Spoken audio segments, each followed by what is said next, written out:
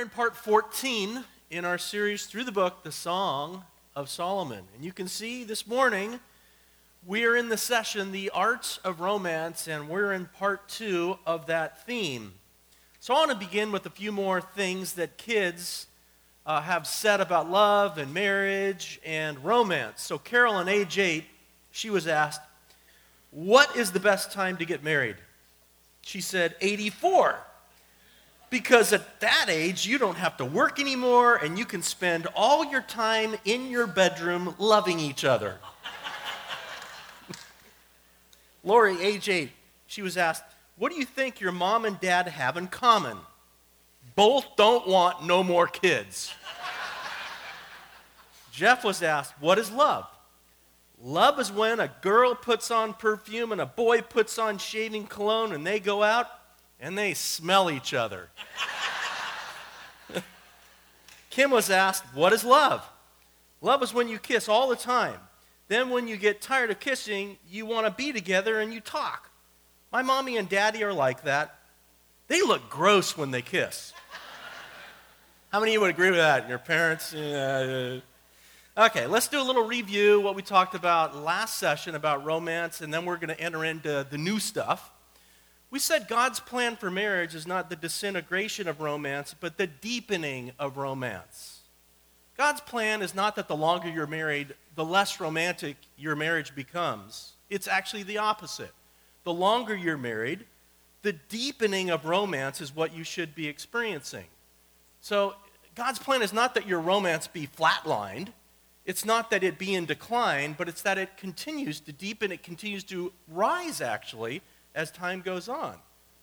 Romance doesn't end at the honeymoon. It actually, that's just the launching point for it. Biblically, we said the number one toxin that sends romance into decline is laziness.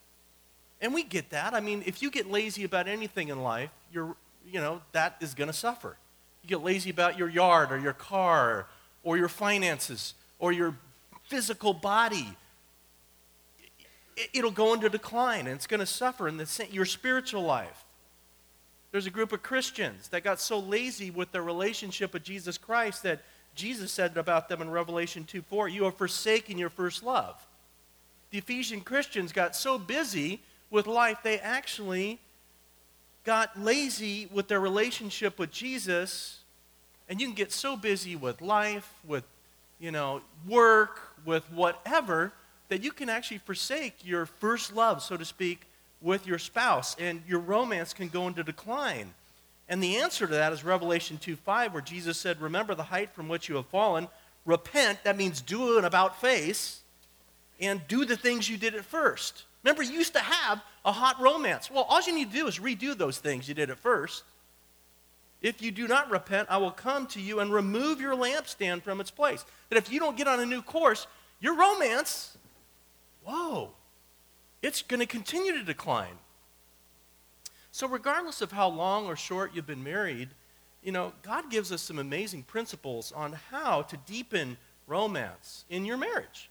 And the Song of Solomon is about one couple, right? Solomon and the Shulamite. And Solomon is writing the book after he's married, and as you look at the book, and if you've been with us this whole time, it's 8 scenes. It's 8 separate stages of romance. And couples who know how to navigate all these stages, they have great romantic lives. Couples that don't know how to navigate these stages, they struggle.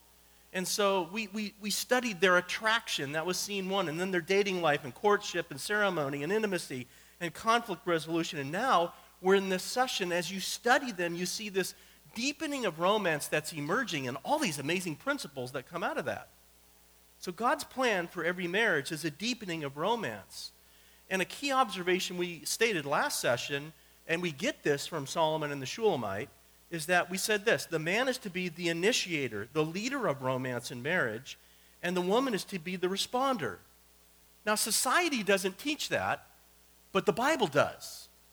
And if you're going to get your clues and cues for how you are going to try to find romance from society, you're going to be washed out. Romance is going to be short-lived.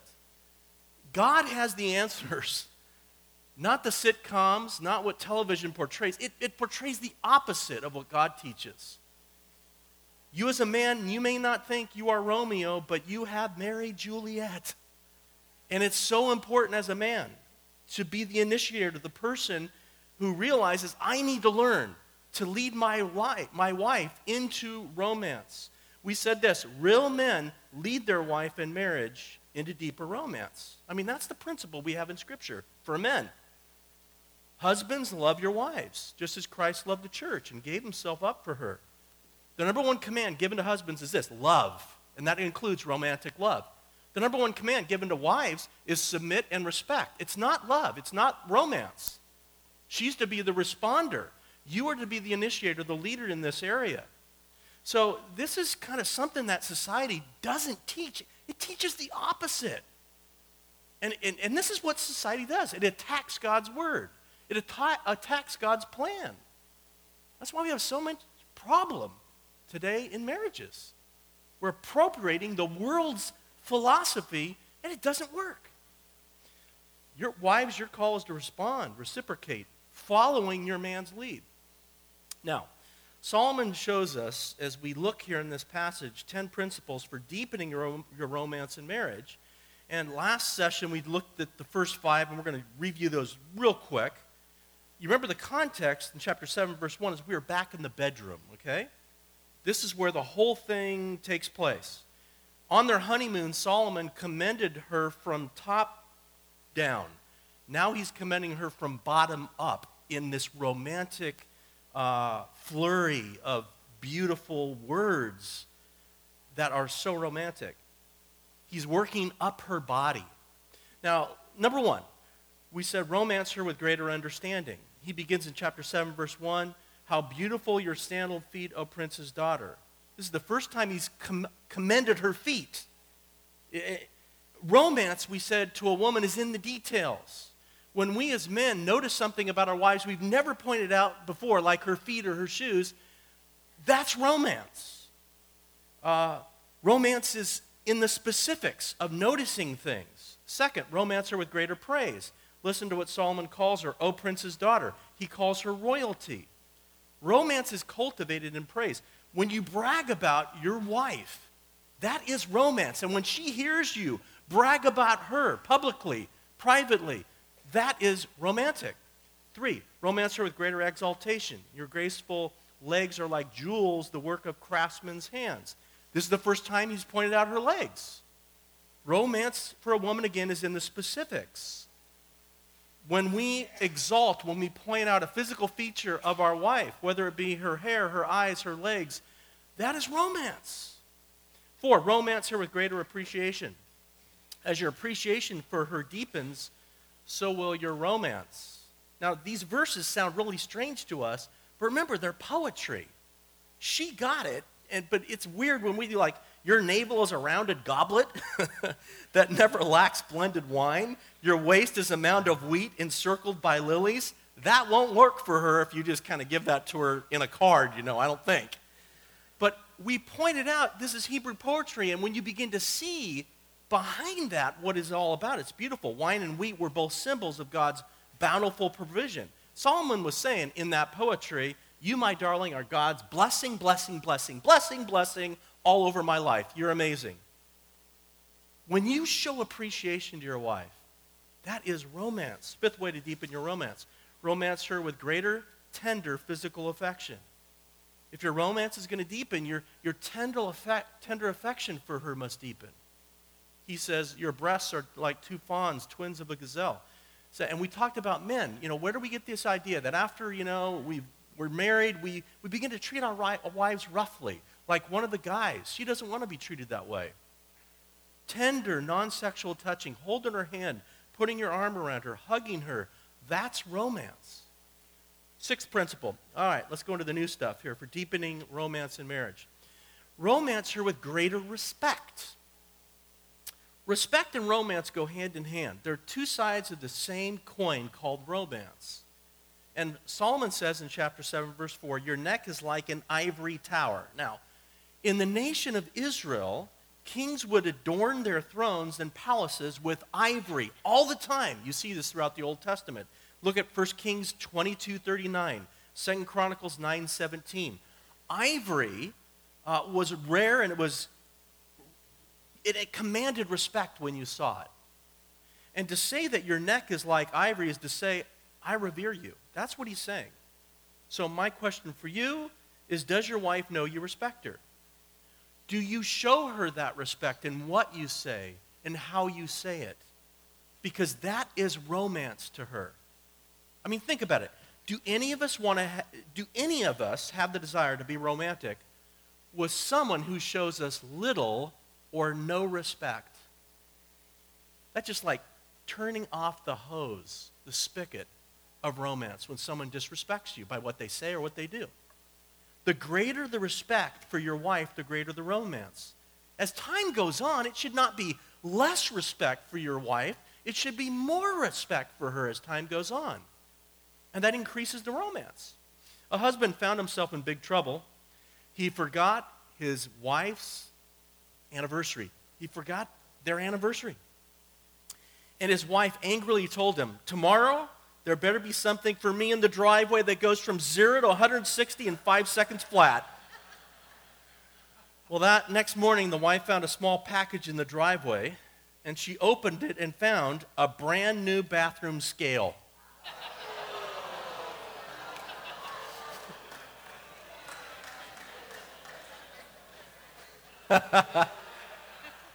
Visiting hours for the husband at the hospital are limited due to the extent of the injuries.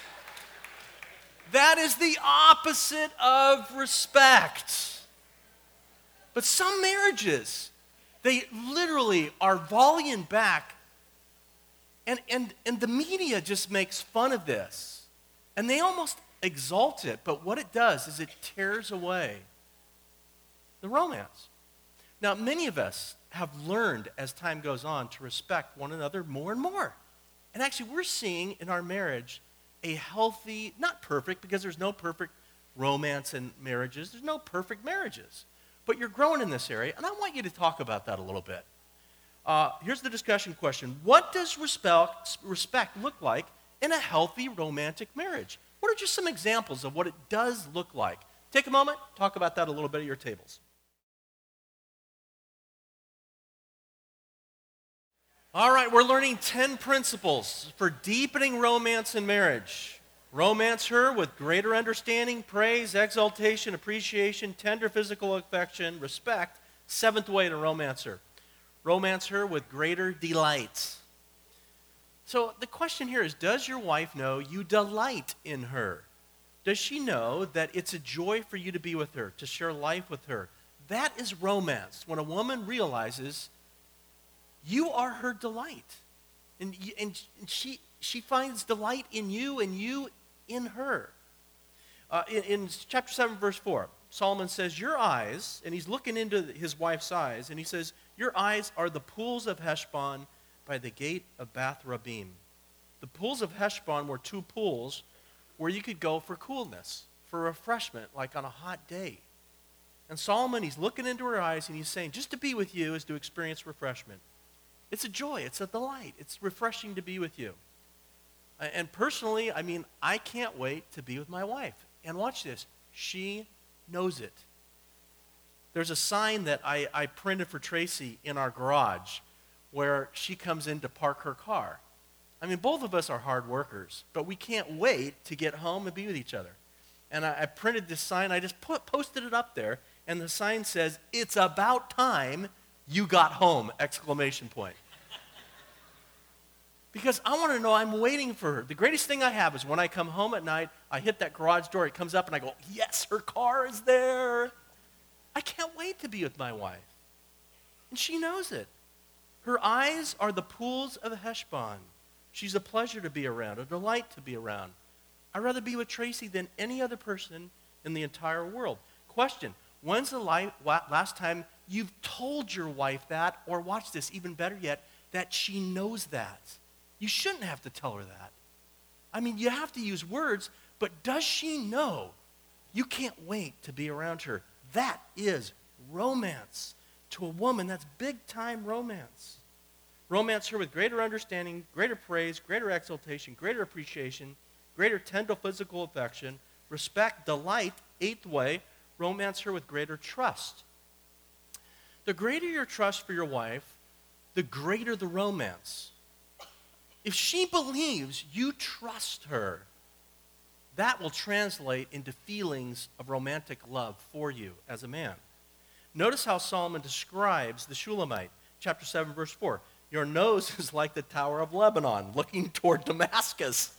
And again, it's like, that doesn't make sense to us until you begin to take apart the poetry. The Tower of Lebanon faces the north where the Assyrians, Israel's long-enduring enemy, resided. The Tower of Lebanon was strategically placed in this location, watch this, to prevent an enemy army from attacking the city of Jerusalem. So this is the thing. When you are inside the city, and there's always walls in the cities back then. If you go with me to Jerusalem, you'll even see today, there's a wall around Jerusalem. It's for protection. As long as that tower was standing, you knew you were safe and sound while you were in Jerusalem. That tower conveyed trust, assurance, safety, security. And Solomon is saying, you, my darling, your countenance is trusting, assuring. Solomon is pointing out her trustworthiness. So I guess the question here is, does your wife know you trust her? And let me say a little point here to the ladies. Ladies, this is something that is earned. Trust is earned. Here's a little verse. You could take this to heart. Proverbs 31, 10 to 11. A wife of noble character who can find? Would you underline a wife of noble character? She is worth far more than rubies. Her husband has full confidence in her. Would you underline full confidence? Why does a husband have full confidence in a wife? Because she has noble character. She's earned it. Our trustworthiness is based upon our character as women in the relationship of a husband and a wife. If your character is noble, you'll be trusted, and you will encourage your husband to be romantic. I'm so grateful for a wife that she doesn't gossip, she doesn't lie. If her character was full of gossip and lying, it would completely undermine my trustworthiness, and our romance would suffer. Solomon was saying to his wife, you are like the Tower of Lebanon. You are a symbol of trustworthiness. Trust should not, watch this, decrease with time, but increase with time in your marriage. The greater the trust, the greater the romance. Romance are with greater understanding, praise, exaltation, appreciation, tender physical affection, respect, delight, trust. 9, romance are with greater admiration. Romance deepens when admiration deepens. When a wife senses her husband admires her, literally admires her, puts her up on a pedestal, that is romance. And notice the admiration Solomon has for the Shulamite, chapter 7, verse 5. Your head crowns you like Mount Carmel. In Israel, the postcard place where you take pictures is Mount Carmel. I can't wait to, some of you will be with me here in a few months. We're going to show you Mount Carmel. It's beautiful. Rolling hills, beautiful mountains, picturesque. And Solomon is saying, you are the most lovely thing I know. You take my breath away, is what he was saying. He goes on to say in chapter 7, verse 5, your hair is like royal tapestry. The king, that's being he, is held captive by its tresses. Nothing could hold Solomon captive like the hair of his wife. He would run his hands, his fingers through her hair in absolute admiration, and he would say to her, you own me. I am held captive in your spell. The Bible says that a man's wife is his crown. Proverbs 12, verse 4 says, a wife of noble character is her husband's crown. In other words, the glory of a man, you know what the glory of a man is? His wife. That's the glory of a man. It's not how many fish I catch. It's not how awesome of a body I have. It's my wife. That's what the Bible says. Do you know how a guy experiences glory? Every time others point out the noble character of his wife. That's how a man experiences glory. He sits in the city gates and he hears how the other men admire him because they admire her because of her character. You know how a guy compliments a guy? A guy will never say like, Wayne, you are like one good-looking dude. A guy will never say that. But I'll compliment Wayne by saying, Wayne, you are one crustacean of a dude. How did you ever marry someone as amazing as Delia? And Wayne will go, I'm the man. That's how you compliment a guy. You see, the crown of your life as a husband is your wife. And I thank the Lord often. I get people come out to me and go, Mark, how did you ever marry someone like Tracy?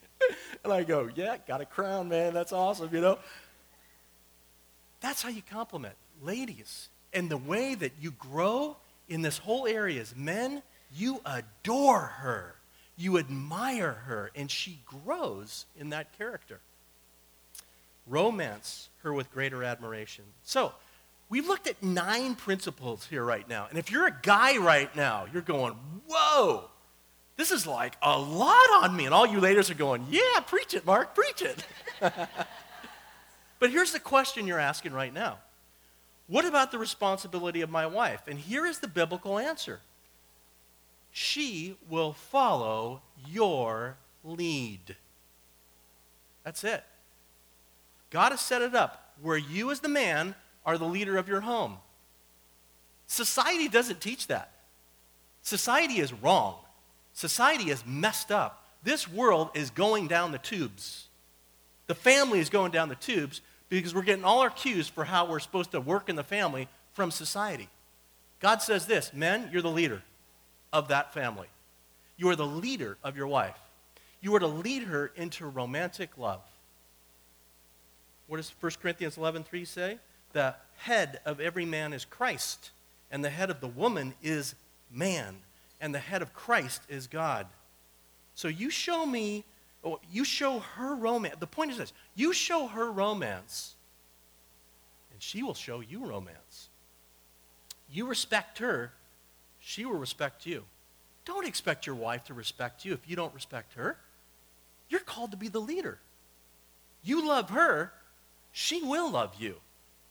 You admire her, she will admire you. You revere her, she will revere you. But if you don't take the lead as a man, come on. This is what the Bible teaches. Matthew 7:12. So in everything, do to others, do to your wife what you would have them to do to you. You take the lead. You show me a romantic marriage, and I'll show you one thing, a romantic husband. There's no such thing as you show me a romantic marriage and I'll show you a romantic wife. No. The husband is the leader and the wife will follow. You will not have a romantic marriage when the wife is the leader. The husband's not designed to follow. He's designed to lead. That doesn't mean there isn't a following also with him, but he's called to be the primary leader of romance in the marriage.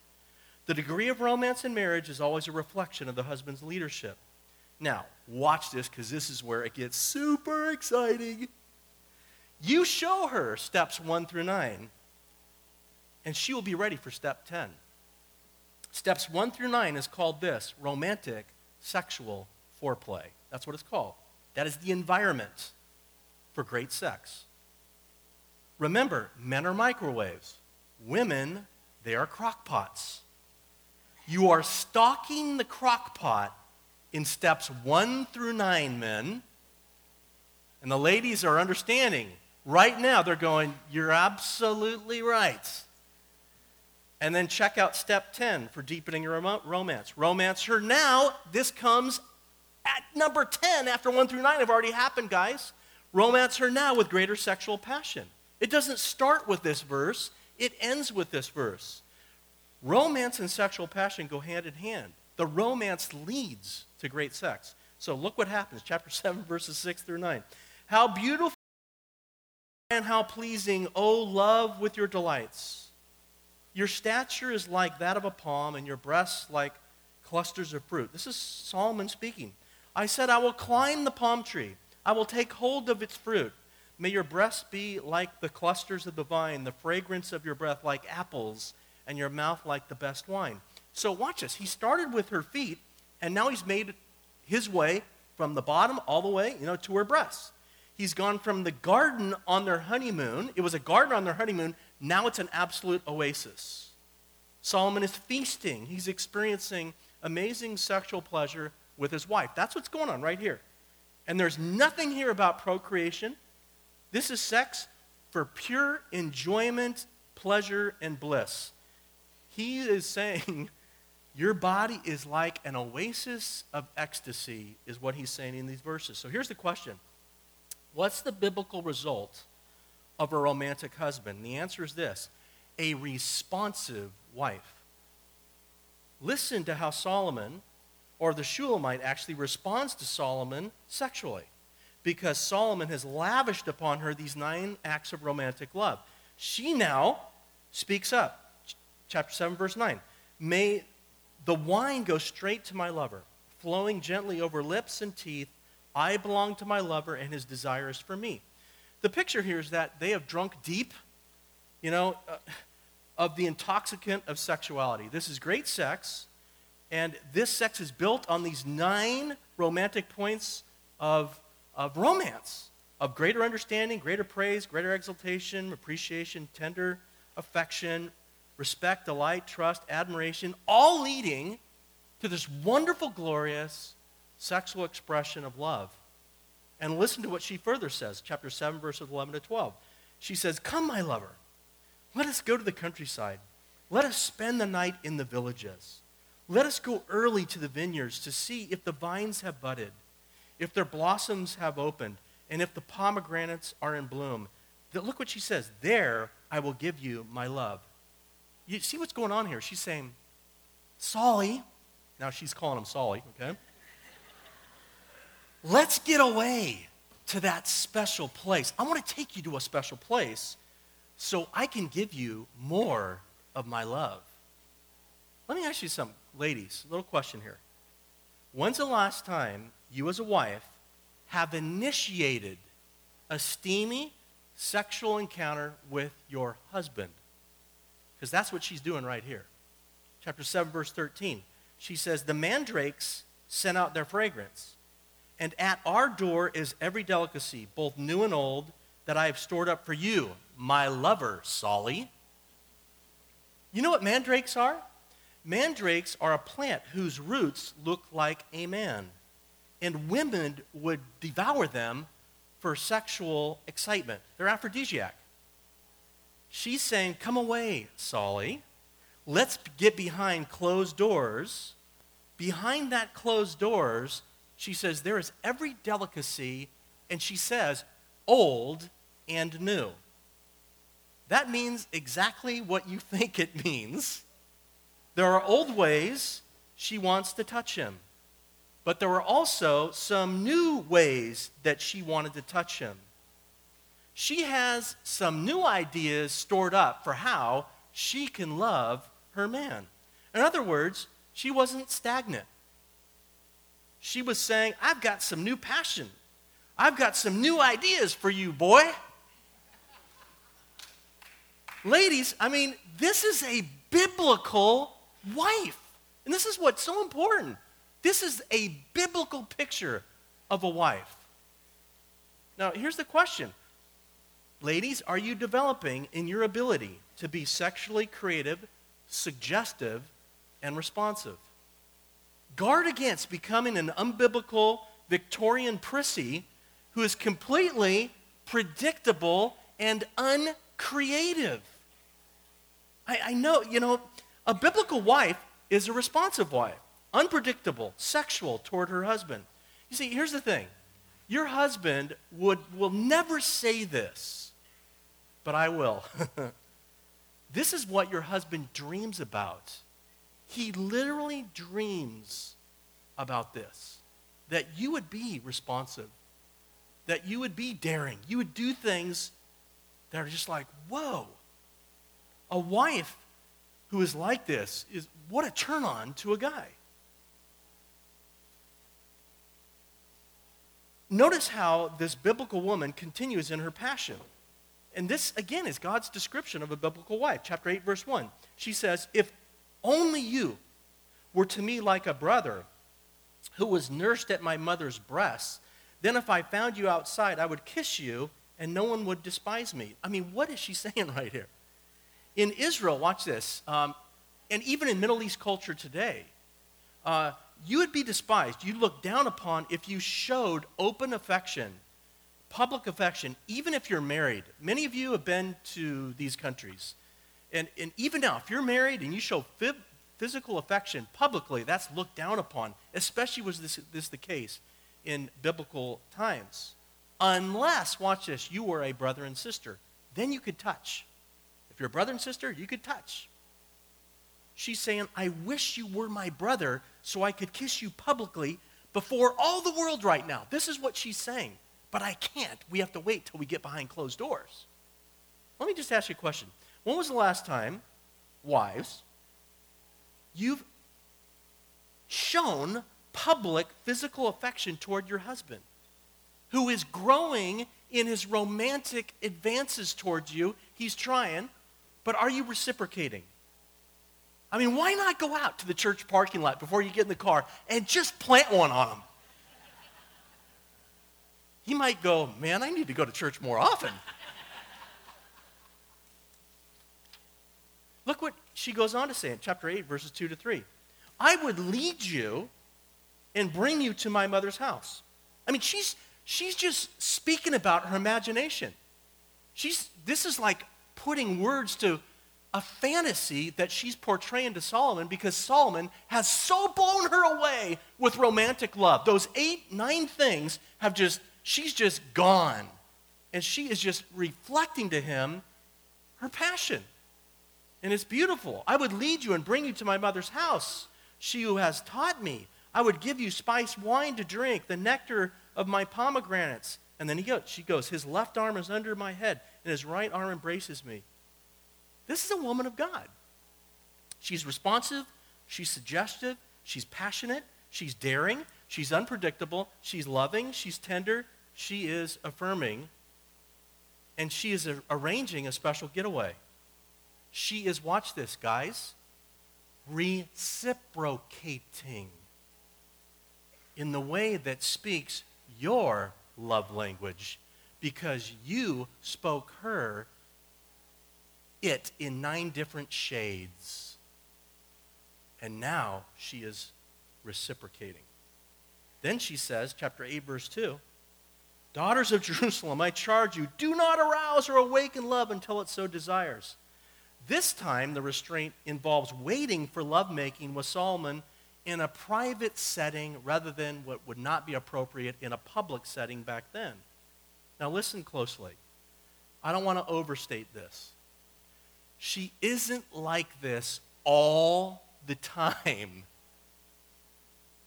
But she is especially like this after her husband has poured out upon her greater understanding, greater praise, greater exaltation, greater appreciation, greater tender physical affection, greater respect, greater delight, greater trust, greater admiration. She just can't help herself now. She's been swept off her feet with romance, the way that God has called a husband to love a wife. And she's just blown away. And she does exactly what she's wired to do, reciprocate, love him back fully. And this is every husband's dream. But guys, you got to become the husband that God calls you to if you want to experience that dream. She can't help herself. Solomon's romantic advances are such a turn on, and they're paying off in rich dividends, watch this, for both of them. Wow. He leads, and she can't help but follow. Wow. Let me wrap it up with a couple of points of application.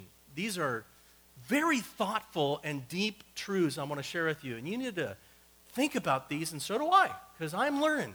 We're all learning. Wives, the more responsive you are to him because of his romantic advances. You see, every guy here is going to be taking this message. You're watching on video or right now, you've got 9 things to work on. And if you're a biblical husband, you're going to say, I want to master those 9 things. I want to become that.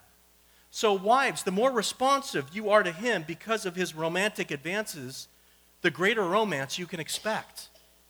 This is what you want, wives. You've got to reinforce your husband when he makes the effort. He's learning.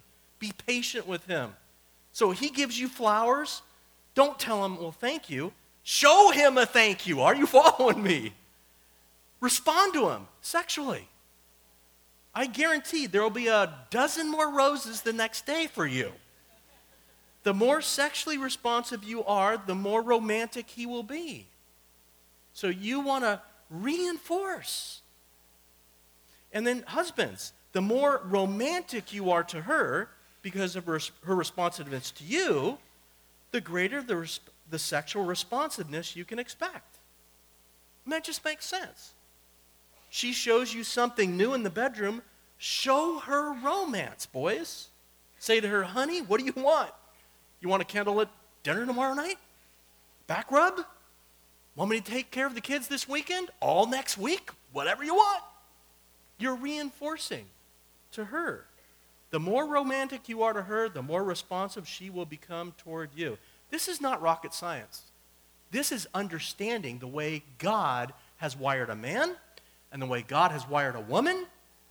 And when we're selfless and become all about the other person, with the man leading, the woman reciprocating, you got amazing romance in that marriage.